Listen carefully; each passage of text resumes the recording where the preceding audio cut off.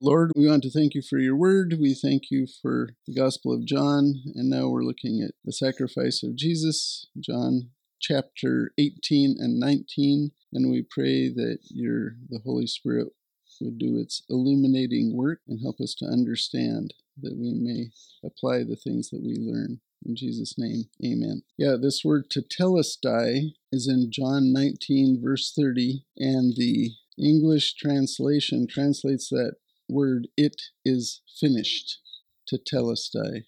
So when Jesus died, he said, "it is finished." That's an accounting term. It was used in the Greco-Roman world to stamp bills as paid in full. And that is what Jesus did for us when he died. The quarterly leaves out verses 1 through 27 of chapter 18. I'm going to point out just a couple of verses in that section. This is when Jesus was arrested. Look at verse 6, chapter 18, verse 6. There were guards, they were armed, Judas was with them, and they were asking for Jesus. In verse 6, it says, "So when Jesus, said to them, 'I am he,' they drew back and fell to the ground." Jesus is powerful, and they sensed that. He said, "I am he." They fell down. That's the natural response of men to God. You fall down. In verse 9 is a fulfilled prophecy. The prophecy was in John 17, verse 12, where Jesus said, "While I was with them, I was keeping them, the disciples, in your name, which you have given me, and I guarded them, and not one of them perished, but the son of perdition, so that the scripture would be fulfilled." So here in verse 9, it says, "This was to fulfill the word which he spoke, of those whom you have given me, I lost not one." And then the other part in this section is Peter's denials of Christ. And you find that in verse 17, in verse 25, and in verse 27. And that was prophesied by Jesus back in John 13:38. So earlier that same evening, he told Peter, who after Peter had said, "I will die with you, Lord," and he said, "No, before the rooster crows 3 times, you will betray me." And so another fulfilled prophecy. Again, all these fulfilled prophecies are why we believe the Bible is true. It enhances our faith. Section A, Jesus is questioned by Pilate, verses 28 through 40. You know, this was probably the most unjust trial in history. There were a lot of trials that evening, a couple of religious trials, 2 or 3. I think there were 6. I'm not sure if that is the number, but both religious trials and then civil trials, all of them were unjust. Verse 30 was, "They answered and said to him, 'If this man were not an evildoer, we would not have delivered him to you.'" Those charges are not very specific, are they? He's an evildoer. An extreme lack of specificity of charges. And then verse 31, the whole idea was to get some way to put him to death. That's all they wanted, put him to death. He did claim to be the Messiah and God, but he also did have the credentials to back it up, which they didn't believe. So then in verse 33, they told Pilate, we're not allowed to put him to death. So they changed the charges. We just finished the Kyle Rittenhouse trial, and the prosecution saw that it was losing and attempted to add some other charges to get a conviction. It was that same sort of thing with Jesus here. They changed the charges, and the charge was that he was challenging Caesar. In Luke 23:2, about the same episode, it said, "And they began to accuse him, saying, 'We found this man misleading our nation and forbidding to pay taxes to Caesar, and saying that he himself is Christ, a king.'" And the Caesar, I think it was Tiberius Caesar at the time, was very jealous of rivals. He was paranoid, yeah. And Pilate knew this. And so this was a moving argument for Pilate. Now, verse 36, Kingdom Now theologians have used this verse to say that the church is in the kingdom now. So what it says, "Jesus answered, 'My kingdom is not of this world. If my kingdom were of this world, then my servants would be fighting, so that I would not be handed over to the Jews. But as it is, my kingdom is not of this realm.'" So people say, okay, well, it's a spiritual kingdom. I think the better way to understand that passage is that Jesus came presenting the kingdom. to the Jews. The physical, literal, earthly kingdom, because he was the king. He came, and if they had enthroned him, as they were directed to do in, I believe it's in Deuteronomy 17, they were to enthrone the king of God's own choosing, the kingdom would have come. But in Matthew 12, they'd rejected. So, when they rejected, the kingdom offer was postponed. It was removed, and that is why he's saying this. The kingdom for the Jews is not on the table right now. If it were, my servants would be fighting. Since it is not, I'm here not as the king, I'm here as the Savior. And so no one's going to fight, and I'm not going to fight. I'm going to lay down my life, even though, as we saw earlier, he had the power in himself to blow everything away, but he was willingly laying down his life. We are not in the kingdom. We want to keep repeating that because most of the church says we are, and that's why the church turns to socialism and promotes socialism. Much of the church is doing that. So we want to be very careful about what we are about in the church. We are about the promotion of the gospel. We want people to be saved.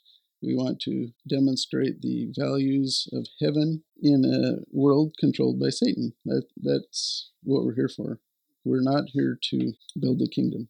Jesus will do that himself. So then in verse 37, this is an interesting verse. Therefore Pilate said to him, "So you are a king?" Jesus answered, "You say correctly that I am a king. For this I have been born, and for this I have come into the world, to testify to the truth. Everyone who is of the truth hears my voice." Now, doesn't that make you feel good? You hear his voice, you are of the truth. So yeah, everyone who is of the truth, that is, everyone who is sincerely seeking the truth, they will respond to Jesus because he is the truth. And then verse 38, this is interesting, and this goes on now, today, and especially in our age. Pilate said to him, "What is truth?" That's called relativism. And relativism is everywhere today in our society, but it's not a modern idea. It's old as the hills. Biblical Christianity deals in absolutes, black and white. And nobody likes that. Everybody likes gray. We want gray, And that's one of the things that frustrates people about Christians when they say things in black and white. Yeah, gray lets you do what you want. That's a good question. What is truth? The truth is Jesus. He defines the truth. He says he is the truth. The things that he says and the things he points us to, those are the things we follow. And that's the Word of God, basically. Okay, so that's section A. Now we'll go to section B. Jesus is sentenced by Pilate, verses 1 through 16. It hurts you to read it, I mean, how many times have we read this? But it's painful. It's painful to read. Verse 1 is a fulfilled prophecy, although it doesn't describe how he was scourged, right? Anybody see The Passion of the Christ? That's a pretty old movie now, but I think it was probably similar to that. Because, and the reason I say that is Isaiah 52:14 says, "Just as many were astonished at you, my people, so his appearance was marred more than any man, and his form more than the sons of men." They disfigured him. They beat him until you couldn't recognize him. Pilate seems to have had a streak of sadism in him because he kept saying, "I will punish him and let him go. I will punish him and let him go." What seemed to turn the tide with Pilate, he kept trying to say I find no guilt in him, until they started saying, he's a king. He's opposing Caesar. If you don't do something about this, you're no friend of Caesar. I think that scared Pilate. It was self-protection on his part. That is how we show that we're friends of God, when we obey. And I think the Lord will train us on little things. But eventually, like with Abraham, he said, "I want you to sacrifice your son." That's when Abraham's faith was mature, okay? Abraham's faith was mature at that time, and he was willing to do it, believing that God would raise him from the dead. And the Lord didn't make him go through it, but he was willing. And I think that is what the Lord wants to form in all of us, a faith like that if the Lord says it, we know he's the Lord. We know he's right. We know he loves us. We will do it. And it takes time for you to develop into a mature faith. That's a mature faith. So in verse 2, first they beat him till you couldn't recognize him. And then the soldiers twisted together a crown of thorns, put it on his head, and put a purple robe on him, and then came up saying, "Hail, King of the Jews," and slapped him in the face. So, physical abuse, then mockery associated with more physical abuse. So when the chief priests and the officers saw him, they cried out, saying, even though there's no charges per se, "Crucify, crucify." And Pilate said to them, "Take him yourselves and crucify him." This is a demonically motivated crowd. And it's because of Genesis 3:15, where God spoke in the curse to the serpent. The seed of the woman would oppose the seed of Satan, and the seed of Satan would bruise him on the heel, but the seed of the woman would bruise him, Satan, on the head, crush his head.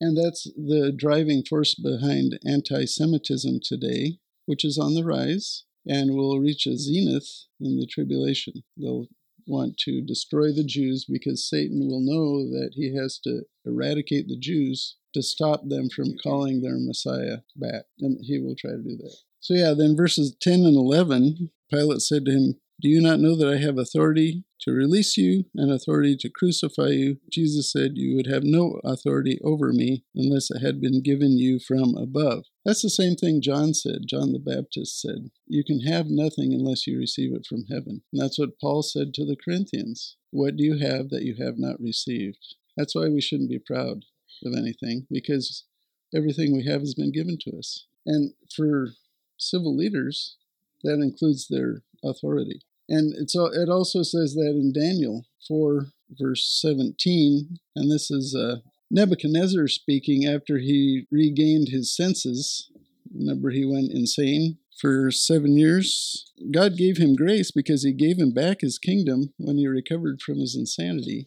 But Daniel chapter 4, verse 17 says, "This sentence," this was the sentence of insanity, "is by the decree of the angelic watchers, and the decision is a command of the holy ones, in order that the living may know that the Most High is ruler over the realm of mankind, and bestows it on whom he wishes, and get this, and sets over it the lowliest of men." So when we have leaders and we're like, that person is a bozo. The Lord does that on purpose.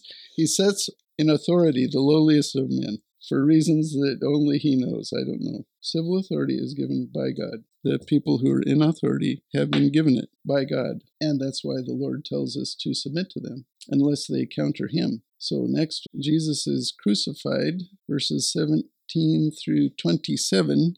Verse 19, Pilate wrote an inscription, put it on the cross, "Jesus the King, the Nazarene, the King of the Jews."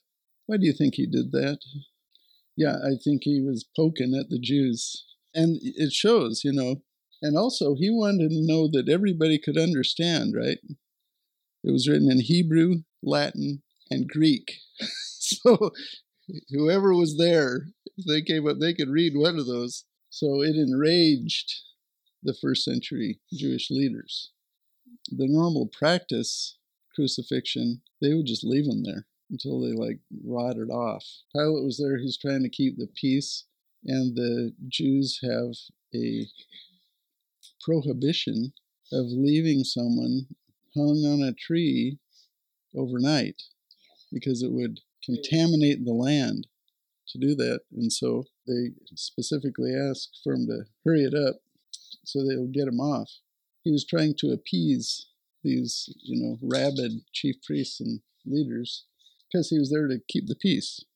So, but then look at verse 23 and 24. The soldiers divided his garments, and then they cast lots for his tunic, which couldn't be divided. It was a single piece. And that is another fulfilled prophecy. Passion Week is filled with prophecy fulfilled. And this is another one, and it's from Psalm 22:18. "For my clothing they will cast lots." Psalm 22:18, which was 1,000 years before. This happened, written by King David. Verse 26, about Jesus taking care of his mother. Now, Jesus had brothers.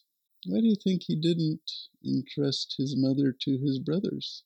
Jesus placed, and he did this earlier, the spiritual bond higher than the physical bond. Let's see, Matthew 12, verses 48 through 50.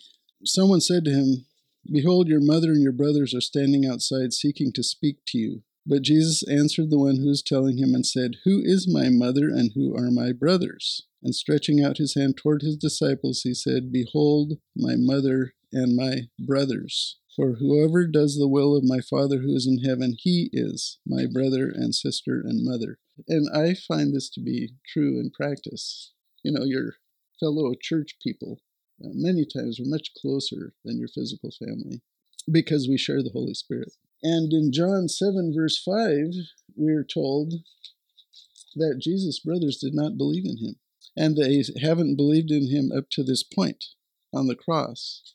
So he is entrusting his mother to someone who believes in him, who is, I think it's John. It doesn't say specifically here, but I do believe that it was John was the one. And it says that from that time on, he took Mary into his own household. Now, after Jesus rose from the dead, his brothers did believe.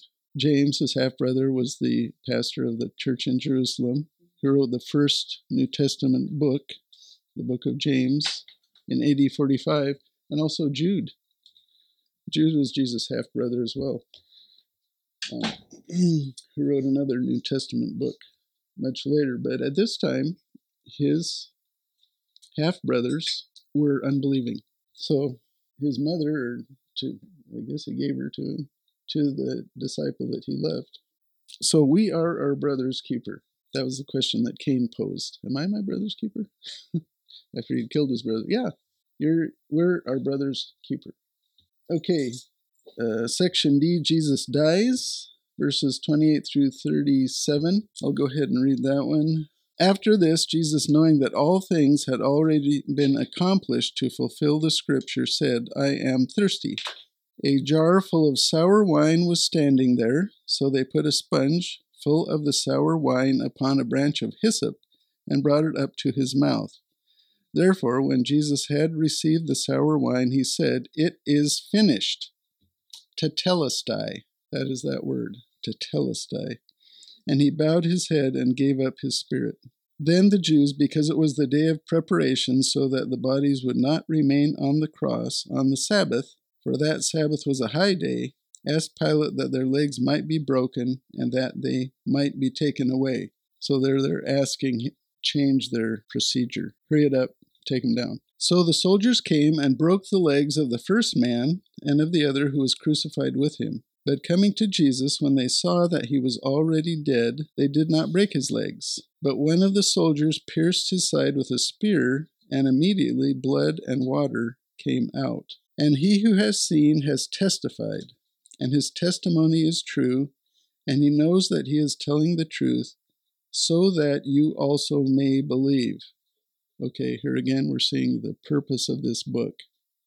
This book is written so that unbelievers would believe. It's written to the unbelieving Gentile world. For these things came to pass to fulfill the scripture, not a bone of him shall be broken. And again, another scripture says, they shall look on him whom they pierced. So again, we see some more fulfilled prophecies. Verse 28, Jesus says, I'm thirsty. That's Psalm 69:21, where they offer you gall and vinegar to drink. Psalm 69:21 from 1,000 years before. Now, at this point, they didn't offer him the gall. Gall is like a drug, numbing. It's a little bit of mercy from the Romans. And earlier, they'd offered him that. That's in Matthew and I think another one of the Gospels. And he didn't. He tasted it, and he didn't take it because he wanted to be clear. He wanted his mind to be clear. Here, I think he just he took the vinegar so he could speak. Psalm 22 says, my tongue clings to the roof of my mouth. You get so dehydrated that you can't even speak. That's how you die. Asphyxiation, because you can't breathe. And that's why they broke their legs, so that they couldn't lift themselves up to breathe. Hideous. Just hideous. But tetelestai, the implications of that is so deep that, it is finished. What is finished? The salvation of humanity from Adam to the last person born ever is finished right here. 2,000 years ago, And so that in the Bible, it can be written that Jesus died for the sins of the whole world. He died for every sin, every person that ever was born and ever will be born, every sin, so that all you have to do is trust him. The Lord made it so easy. All you have to do is trust him, and this huge debt that you build up over your life of sin that God requires a payment for is already paid. You just trust him and you go from hell to heaven in a nanosecond. That word tetelestai is a big deal. Paid in full. James talks about faith and works. And it seems like James denies Paul about this. That's why it is so important to understand how our salvation is set up. What is paid for here with belief alone is justification. That's your legal standing before God. So that is where we have been saved, and the penalty of our sin, the eternal penalty of our sin, is gone. Separated from the east from the west. Infinite separation. As we live, we are being saved, and that is what James is talking about. He says, faith without works is dead. What does that mean? That does not mean your faith does not exist, because James is written to the believing. James is written to a group of already justified people. But we want to continue to believe the things Jesus says. Jesus has certain commands. He says, you are my friend if you obey the things I command you. That is what James is talking about there. If you believe for your justification and then you live as though you are an unbeliever. The classic example is Lot. After you have been saved eternally, then your faith is useless to promote God's work in the world. Does that mean you lose your salvation? No. You do not lose your justification. Does that mean you can lose things? Oh, yeah. You can lose a lot of things. You can lose your reputation. You can lose, your job. You might lose your health. You lose your reward in heaven. You lose your authority in the next kingdom to come. You might lose your life. You will not lose your justification. So that is what Jesus has paid for here, tetelestai, and he has also, for those who are saved, they have the resources to go as far as what God wants them to go. All you have to do is when the Lord presents you with something, you say, yes, sir. That's all you have to do. And you have the power to do it. Before you're saved, number one, you never want to say yes, sir, to God. Say, get out of here. That's your stance. When you're unsaved, just get out of here. When you're saved, you receive the Holy Spirit and you receive the new nature. The new nature is able to say, yes, sir, and the Holy Spirit gives you the power to do it. And that is how you keep from getting crushed when you're living the Christian life. The Christian life, if you do not utilize the power of the Holy Spirit, you will be crushed.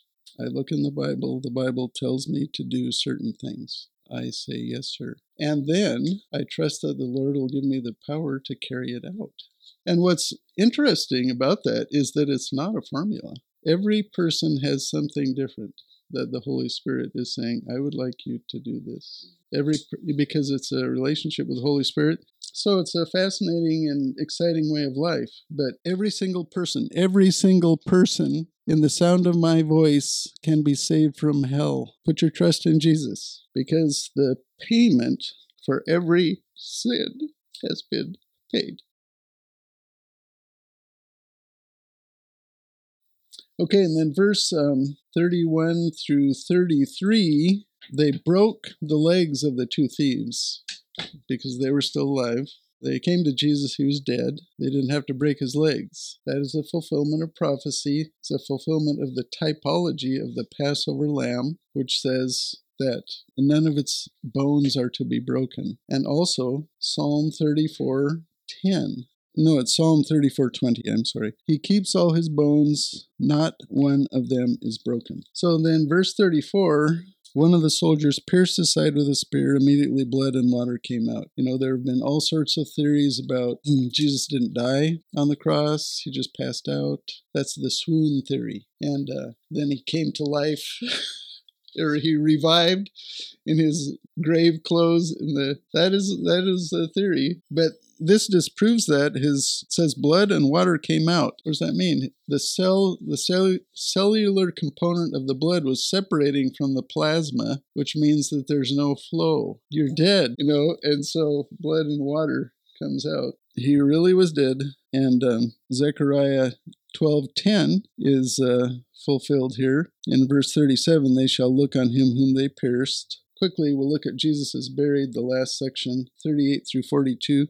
After these things, Joseph of Arimathea, being a disciple of Jesus, but a secret one, for fear of the Jews, asked Pilate that he might take away the body of Jesus, and Pilate granted permission. So he came and took away his body. Nicodemus, who had first come to him by night, also came, bringing a mixture of myrrh and aloes, about 100 pounds weight. So they took the body of Jesus and bound it in linen wrappings with the spices, as is the burial custom of the Jews. Now in the place where he was crucified there was a garden, and in the garden a new tomb in which no one had yet been laid. Therefore, because of the Jewish day of preparation, since the tomb was nearby, they laid Jesus there. Now look at these two guys, Joseph of Arimathea and Nicodemus. Both of them were on the Sanhedrin. Both of them were respected. And they were disciples of Jesus, but secretly. That's an indication that in their progressive walk of sanctification, after they were saved,